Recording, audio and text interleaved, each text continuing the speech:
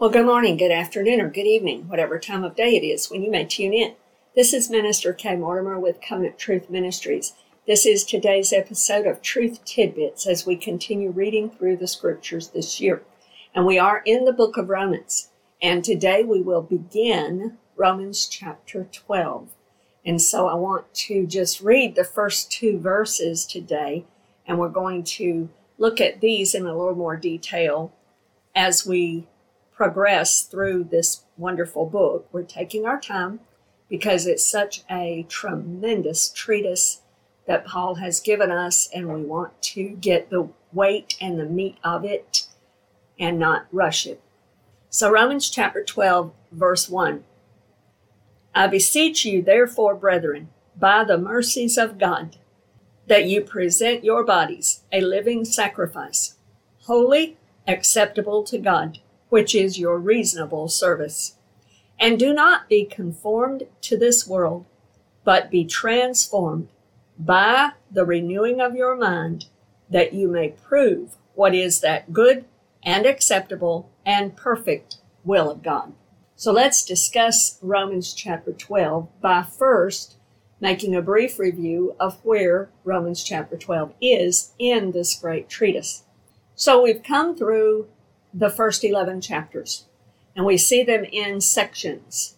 And so in a sense, section 1 is chapters 1 through 5, where Paul establishes justification by faith alone, in Christ alone, through God's grace. Praise be to God. We see in Romans chapter 1 through 5 that every single person is born a sinner and sins and is in a sinful condition, guilty before a holy God, in need of a Savior. And we see that God provided that Savior. He sent Jesus, the mercy seat, the propitiation for our sins. Because God loved us, even while we were yet sinners, Christ died for us.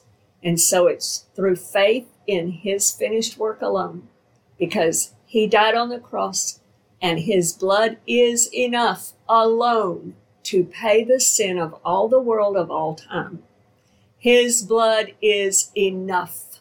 We believe in the finished work of Jesus Christ, and God raised Him from the dead as proof positive, accepting His payment that guarantees that all guilty sinners who will believe in Jesus Christ, repenting of their sins and turning to Him, will be justified by faith, will be saved by faith alone, in Christ alone, through the mercy and grace of the Almighty God, and by the power of the Holy Spirit of God. And then we saw in chapters 6 through 8 that he tells us about this process, that what does that mean to us now? What does it mean in daily living? And so it's called sanctification. It's a big fancy word. It just means holy living. It means our life now is set apart to Him. We live for Him. We live in honor of Him. We live in appreciation of Him. And through Him, we have brand new life. And we learned about what that is. Chapter 6 and chapter 8 kind of define that for us. Chapter 7 shows us we cannot do it on our own. We can try all we want, but willpower alone will not get it. But chapter 8 shows us how God has provided this, and how it comes to pass is through the power of the Holy Spirit working with us, working in us, working through us, and us cooperating then and living according to the power of the Holy Spirit of God. And then we looked at chapters 9 through 11. So Paul clearly identifies for us what this means for the Jews, for the church, the Gentiles, and how it all comes together and what is God's design. So he teaches us there, explaining to us that we are all one whole body. There is one olive tree with Jesus at the root of it. It is Him who is the source and the supply. The original Jews that believed in Jesus are the original branches of that olive tree that remain in that tree. Jews that don't believe in Him, that have rejected Him, have been broken off, but they can be grafted in again. Praise God. And then the tree also consists of Gentiles, the wild olive branches that have believed in Jesus Christ upon hearing the gospel, and we have been grafted in to that same tree, in with them and among them, Paul says. And it's all been done by the great ocean depth of the mercies and wisdom and knowledge of God that is mind-blowing and unsearchable. Praise be to God. And so that's the power of where we've come so far. So now Paul is going to get into the nuts and bolts and the practical details in different areas and spheres of life, practical daily living. What does it mean in the nuts and bolts of daily life? And how do we live for Jesus Christ? What does that mean? How do we live out this sanctification through the power of the Holy Spirit? So he's going to talk about these in a few different areas. For instance, he's going to focus on our personal relationship with Jesus Christ on a daily basis. He's going to focus on being in the church and what that means and the interpersonal relationships, as well as how to serve the Lord, how to understand and fulfill our callings. He's going to touch on government, money. He's going to touch on awareness and alertness and discernment, how to live in the days in which we live. He's going to touch on the care that we should have for one another, plus many more things in this final section of the book of Romans, which is chapters 12 through 16. So, getting into chapter 12, I want to really focus and hone in on these first two verses for today. First of all, he tells us here, I beseech you, therefore. When you always see a therefore in Scripture, it's there for a reason. It is always taking you back and tying to what comes before it. And that, in a sense, forms the basis for what he's telling you next. So he's saying that in light of chapters 1 through 11, in light of all that we just talked about, in light of everything that we have learned up to this point, and in light of these ocean depths of the unsearchable judgments and mercies of God, His wisdom, His truth beyond past finding out. In light of all of that, therefore, Paul says, I now beseech you. In other words, I'm begging you, I'm inviting you, I call you near. This is very important, and I really want to invite you in. I want you to join me in this. I want you to do this also. And so he says, what is he inviting us to do? Well, he tells us to present our bodies. In other words, to offer ourselves, to place the whole of us. That's what it's talking about. It doesn't just mean our bodies. It means our body as a sound whole. Our body, our soul, our spirit, our mind, our thinking, our emotions, every bit of it, presenting it at the disposal of God, at the disposal of the Lord, presenting ourselves to the Lord, standing in readiness, bringing ourselves and dedicating ourselves to Him. It's the exact same word that's used in Luke chapter 2 when it talked about how they came after Mary's purification days were over, and they brought Jesus to present him to the Lord. It was the Pidyon Habin, the redemption offering they were bringing, as well as her purification offering into the temple, and they were presenting him to the Lord, which was the firstborn, the redemption of the firstborn. And so they brought him and presented him, dedicating him, devoting him to the Lord. And that's what it's talking about here, presenting ourselves, dedicating ourselves, and placing ourselves in submission and at the disposal of the Lord in readiness to do his will, to be submitted under his lordship, and to live this thing out because he's brought us into a brand new life.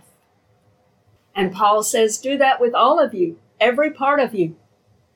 Several years ago, there was a group known as Steve and Annie Chapman, and they were a married couple, and they had, I believe, maybe another singer with them. I know they had started with one band, I believe, and then they formed and went kind of out on their own as a couple ministry. And they had an old song called The Secret Place. And it talked about giving all to Jesus, giving him access to every room, every part of you, so that there wasn't a closed off place, where you would invite Jesus. Well, you can have all of this except that room. That room is too dirty. There's stuff there I don't want to see. There's stuff I don't want you to see. I don't want you to deal with that, Jesus. You can have access to everything else, but not that. That's my secret place. And in the song, I love the song because they talk about in the song, and you can probably look it up maybe on YouTube or something and find it, but in the song, the lyrics, they talk about Jesus wanting to go in that room. And when they open the door and let him in, he cleanses that room. He makes it clean. And that's what he wants to do. So Paul is talking here about giving all to him, not having any secret rooms that are closed off, not having any places that are not open to his lordship and his light. Because Jesus, if we have any secret areas in our hearts and in our minds, he wants to get in to cleanse those so that then they're clean and they're fresh and they're bright again. Praise God. So give it all to him. Present ourselves. And then Paul goes on and he says, how do we present ourselves? What are we presenting to the Lord? We're presenting to him a living sacrifice. Now, in the Jewish mindset and in the mindset that we could pick up from the Old Testament, for instance, that might sound like an oxymoron. When they brought the animals into the temple and they killed them, they slain them, they were dead. They were dead as a doornail. The blood was gone. The life was gone. They were nothing. But here, Paul is saying we are to present ourselves a living sacrifice. It sounds almost contradictory that we could be dead, yet be alive. And yet I want us to see that from the scriptures in a couple of places. The first place I want to go to is in Galatians chapter 2. And I want to read in Galatians chapter 2, verses 11 through 21.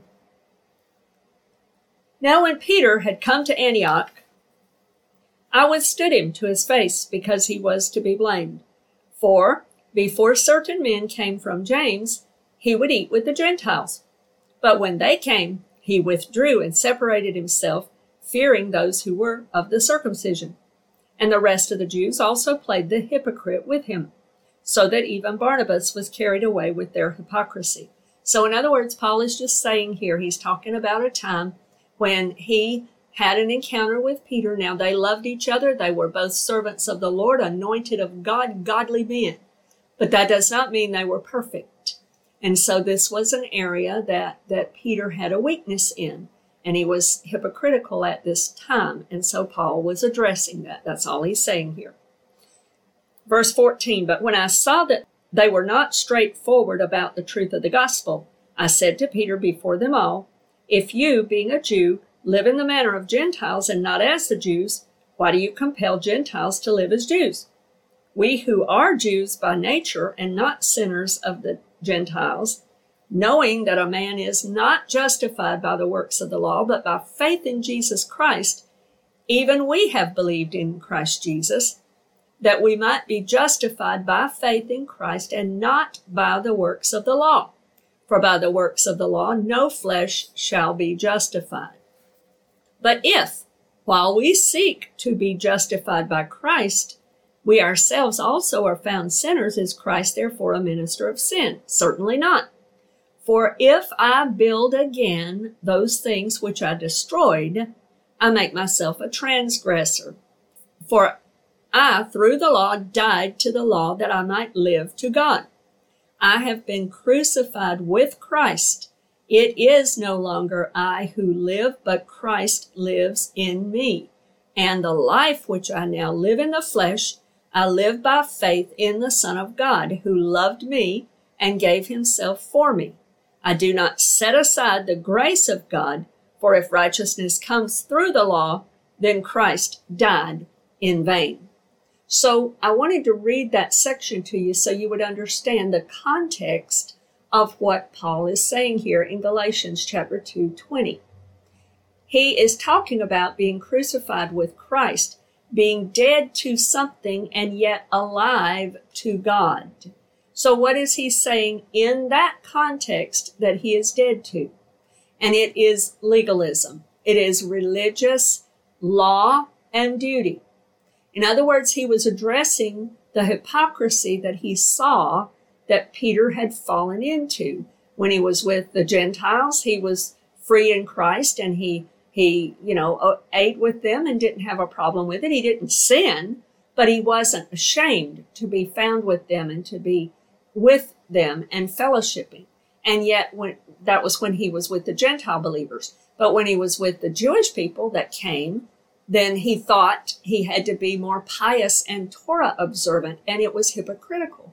And that's what Paul was saying. We don't have to be bound to the works of the law anymore, because, Peter, remember, we weren't justified by the law. We're justified by faith in Jesus Christ. So let our yes be yes and our nay be nay. In other words, just be who we are. And we are crucified with Christ. We are dead to the works of the law. We are dead to that having any power over us, and we are now alive to God. Now, that's in that context. I also want to read you another place in this same book that we've already looked at, and we have studied this, but I want to point it out because it speaks of also this issue of being a living sacrifice. And it's found in Romans chapter 6, verses 5 through 14. For if we have been united together in the likeness of his death, certainly we also shall be in the likeness of his resurrection. Knowing this, that our old man was crucified with Christ, that the body of sin might be done away with, that we should no longer be slaves of sin. For he who has died has been freed from sin. Now, if we died with Christ, we believe that we shall also live with him, knowing that Christ, having been raised from the dead, dies no more. Death no longer has dominion over him. For the death that he died to sin once for all. But the life that he lives to God. Likewise, you also reckon yourselves to be dead indeed to sin, but alive to God in Christ Jesus our Lord. Therefore, do not let sin reign in your mortal body, that you should obey it in its lusts. And do not present your members as instruments of unrighteousness to sin, but present yourselves to God as being alive from the dead, and your members as instruments of righteousness to God. For sin shall not have dominion over you, for you are not under the law, but under grace. So in this section, Paul is clearing up for us, and we've discussed it thus far, but I want to go back and point it out here. It's very important. Paul is telling us here that we are dead to sin, and we must reckon ourselves. In other words, deem that. Consider yourself dead to sin and alive to God now on a daily basis in your practical daily life. That's what he's saying here. And in reference to that, in that same context, Paul is talking about the same thing here as he's talking about in Romans chapter 12. Present your bodies, yourself, as instruments of righteousness to God, not to sin anymore. So he's telling us that we are now dead to sin, but alive to God. We're dead to that old past life that God has saved us from, that Jesus Christ delivered us from. We are saved from that.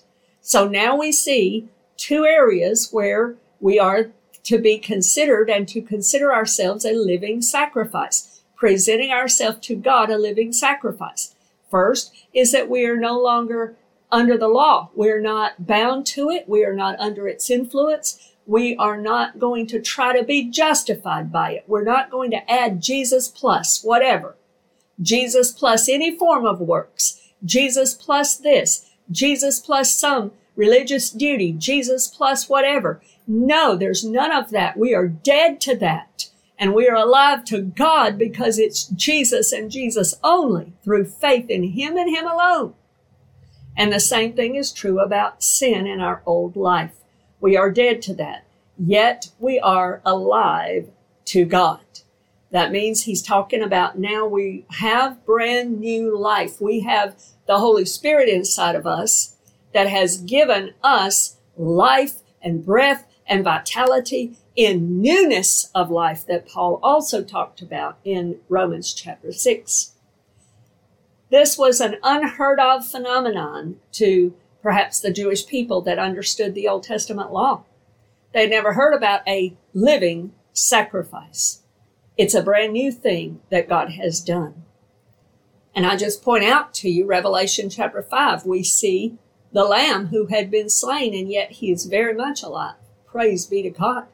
And it's through him that we have life by the power of the Holy Spirit and a brand new life that we can live. So Paul is strongly urging and inviting us here on the basis of everything that we have seen thus far and the wonders of it, that it is only our duty, it's our reasonable service, it's logical, it's the thing that the least in a sense that we can do to present our whole bodies, all of us, to the Lord as a living sacrifice. Holy, he says. In other words, being set apart for the Lord now, and acceptable to God. That means to be well-pleasing. And that infers and tells us that we are in a lifestyle now and in a life of obedience, even the habitual, continual practice of living a lifestyle of obedience. Holy, set apart to God, and now acceptable because we are trying to please him. We are seeking to honor him. And Paul says this is our reasonable service. It's logical. It's expected. It makes sense that it would be a logical follow-up to what God has done for us. Do you see, when Jesus comes in and you become a partaker of the new covenant, read Hebrews chapter 8 and Jeremiah chapter 31.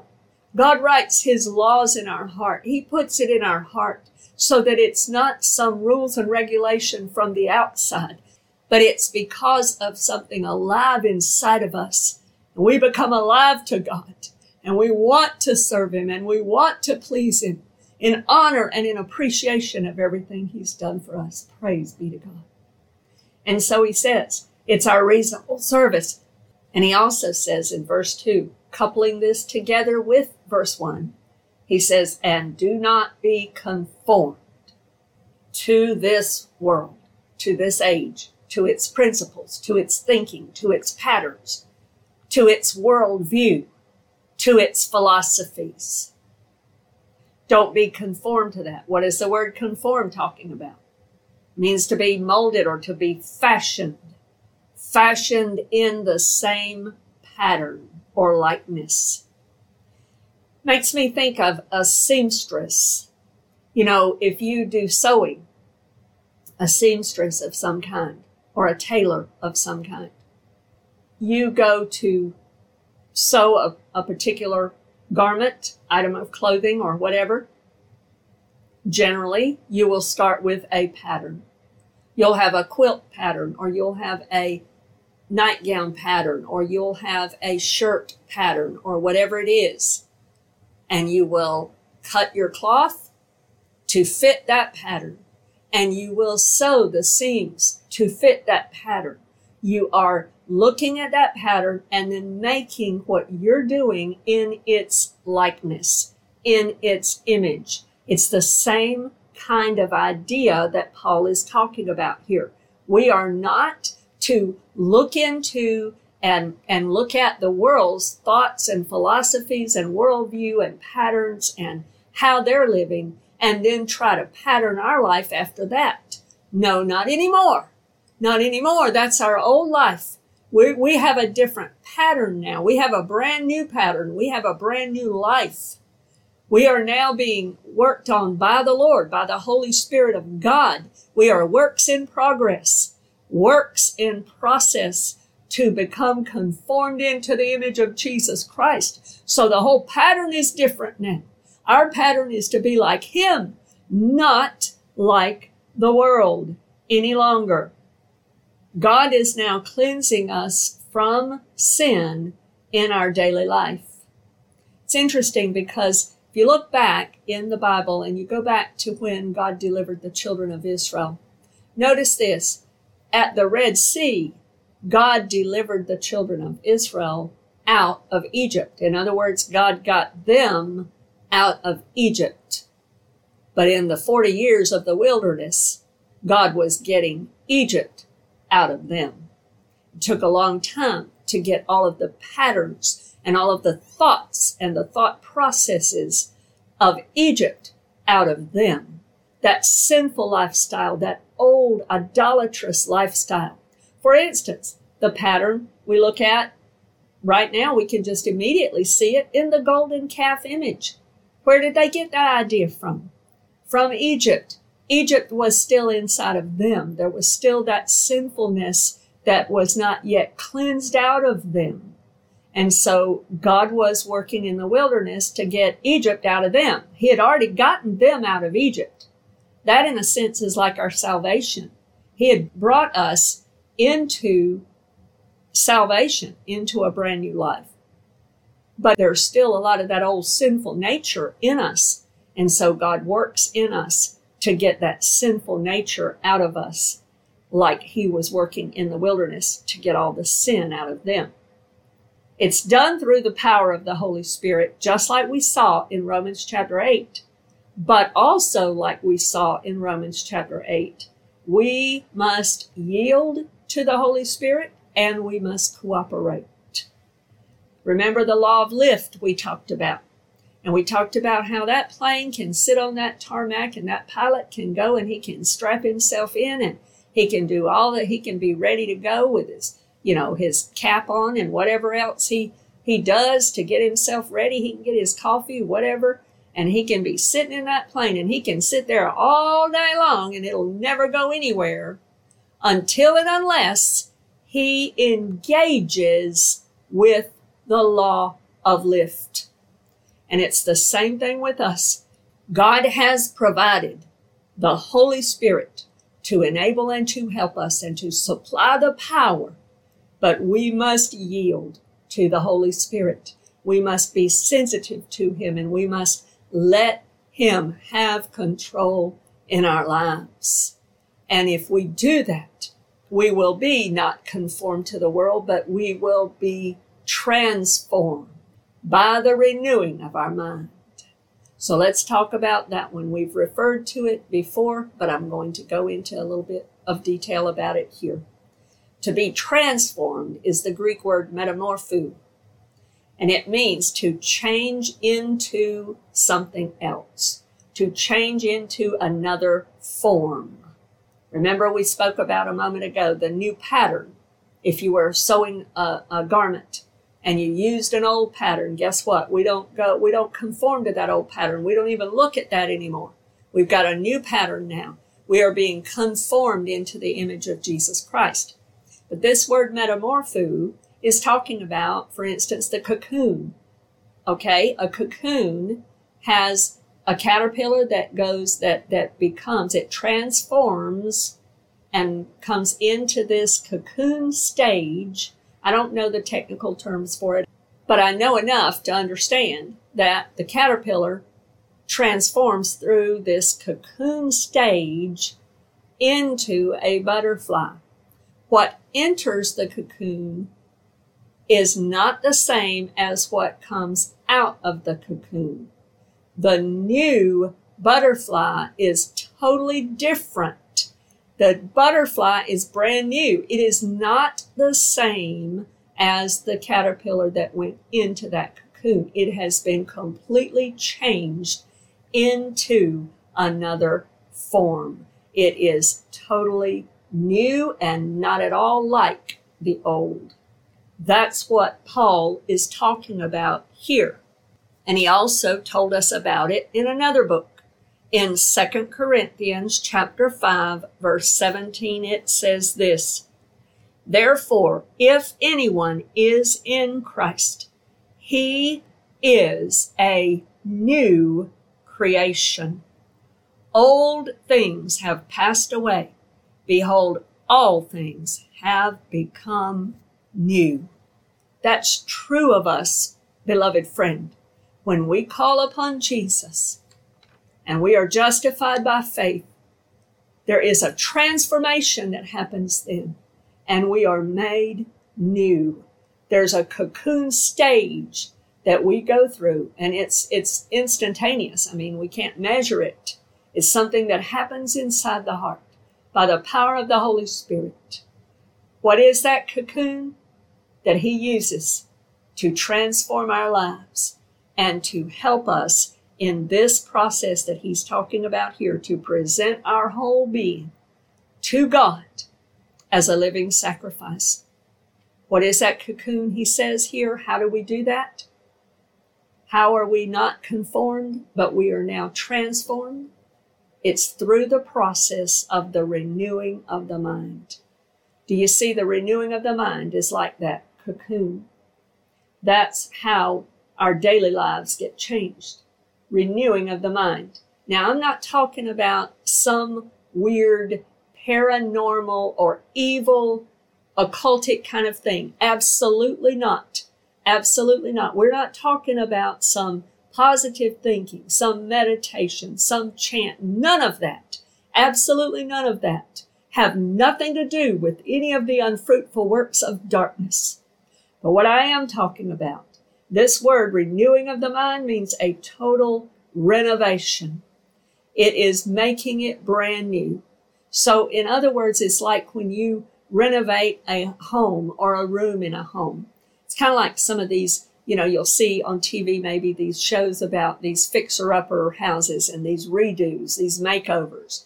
And they take something that was maybe old, drab, dirty, maybe even mildewed or whatever, and they completely cut all of that out and work to completely remove every bit and then completely renovate it, make it brand new, put in brand new walls, put in brand new carpet or flooring, put in brand new windows. I mean, they make the whole thing new, decorate it, beautify it, etc. It's a complete change, a complete renovation. That's the cocoon process that we go through, and it's called renewing of the mind. It's a complete change for the better, like changing that house. Hallelujah. I want to read now a few verses in Titus chapter 3. In Titus chapter 3, beginning in verse 4. "But when the kindness and the love of God, our Savior toward man, appeared, not by works of righteousness which we have done, but according to His mercy He saved us, through the washing of regeneration and renewing of the Holy Spirit, whom He poured out on us abundantly through Jesus Christ our Savior, that having been justified by His grace, we should become heirs according to the hope of eternal life." So he's talking here about the renewing of the Holy Spirit, coupling that with what Paul is saying in renewing the mind here in Romans chapter 12. You see, it's a complete renovation of your life, of your mind, complete different way of thinking. And it's done not through work, but through the power of the Holy Spirit, the renewing of the Spirit. He's the fixer-upper. And He carries us through that cocoon stage, changing us, changing our way of thinking. It's through the power of the Holy Spirit with our cooperation, and it's through the process of us growing in the Lord. The best way that we can have our minds renewed to understand, because Paul is talking here about understanding, then having clear understanding of the will of God, the good and perfect, acceptable will of God. And the way we do that is to get into God's word. In 2 Timothy chapter 3, verse 16, Paul writes this: all scripture is given by inspiration of God and is profitable or beneficial, useful for us. It accomplishes this in our lives. For doctrine, in other words, teaching us the truth about the fundamentals of Jesus Christ, the fundamentals of God, the fundamentals of the Bible, the fundamentals of the truth about the Lord and who he is and what he has done, etc. We learn good, sound doctrine from the Word of God, the whole counsel of God. All Scripture is useful for doctrine, for reproof. In other words, telling us when we messed up, showing us what we've done that's wrong, showing us that bad attitude, showing us that wrong thought, showing us that wrong decision, etc. For correction, telling us that we need to fix it, showing us how to fix it, and then instruction in righteousness, showing us how to live right and how not to fall into that same trap again, how to make a better decision next time, how not to have that bad attitude next time. It's all a process, and the whole of that process, the renewing of the mind, comes when we are in the book, when we are in the Word of God, when we are in his Word, his Bible. And we can't stress enough to get into the Word of God.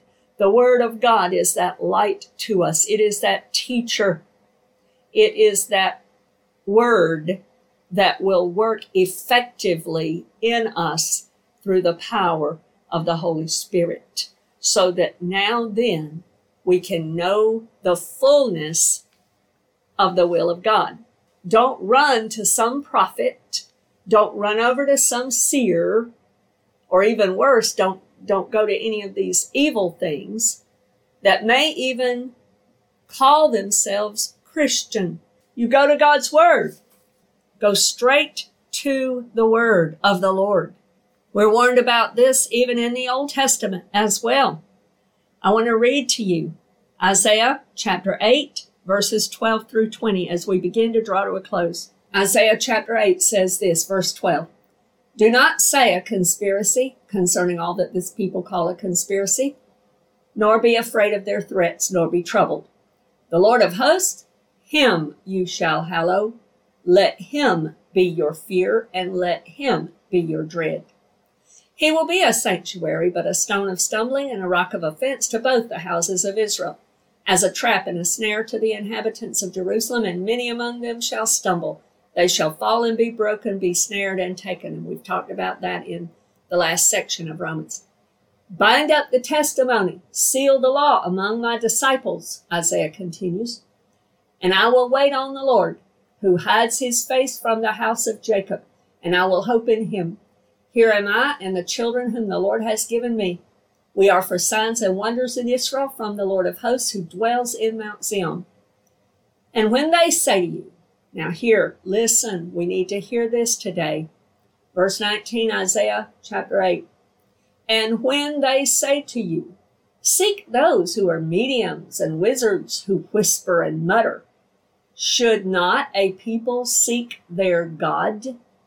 Should they seek the dead on behalf of the living? To the law and to the testimony. If they do not speak according to this word, it is because there is no light in them. In other words, God is making very clear here. You don't go seeking it from other people. Even if they call themselves Christians, we don't need to be going to hear some prophet's word. We need to be going to the word of the living God, and God will speak to us, and the Holy Spirit will apply to us what we need from the word of God if we will come to him in sincere faith and in sincere desire to hear his will and to obey it. God will speak to you. He wants us to come. He says, to the law and to the testimony. In other words, go to the Word of God. You don't go to the dead on behalf of the living. You go to God.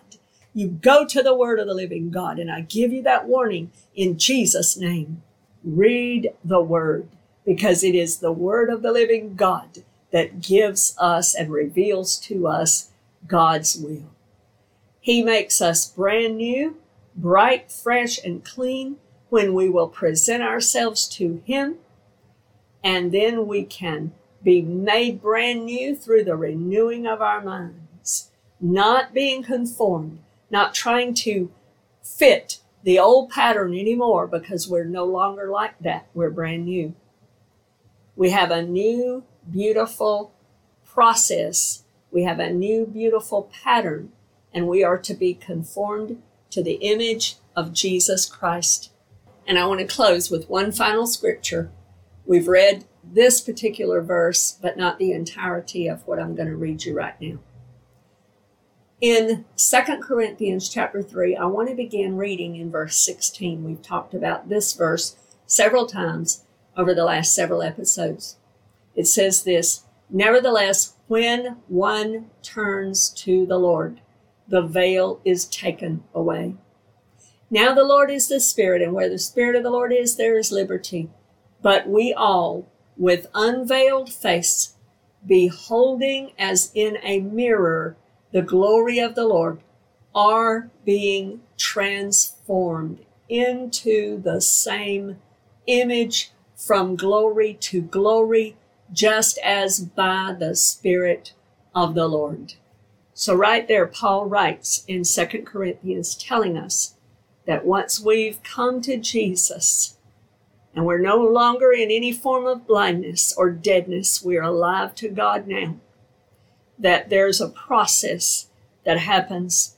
We enter a cocoon stage, so to speak, and the Holy Spirit begins to renovate us, make us brand new, and we are now being transformed into that brand new pattern, the image of Jesus, little by little by little, from glory to glory. In other words, from one level of glory to the next, kind of like a ladder, from one rung to the next,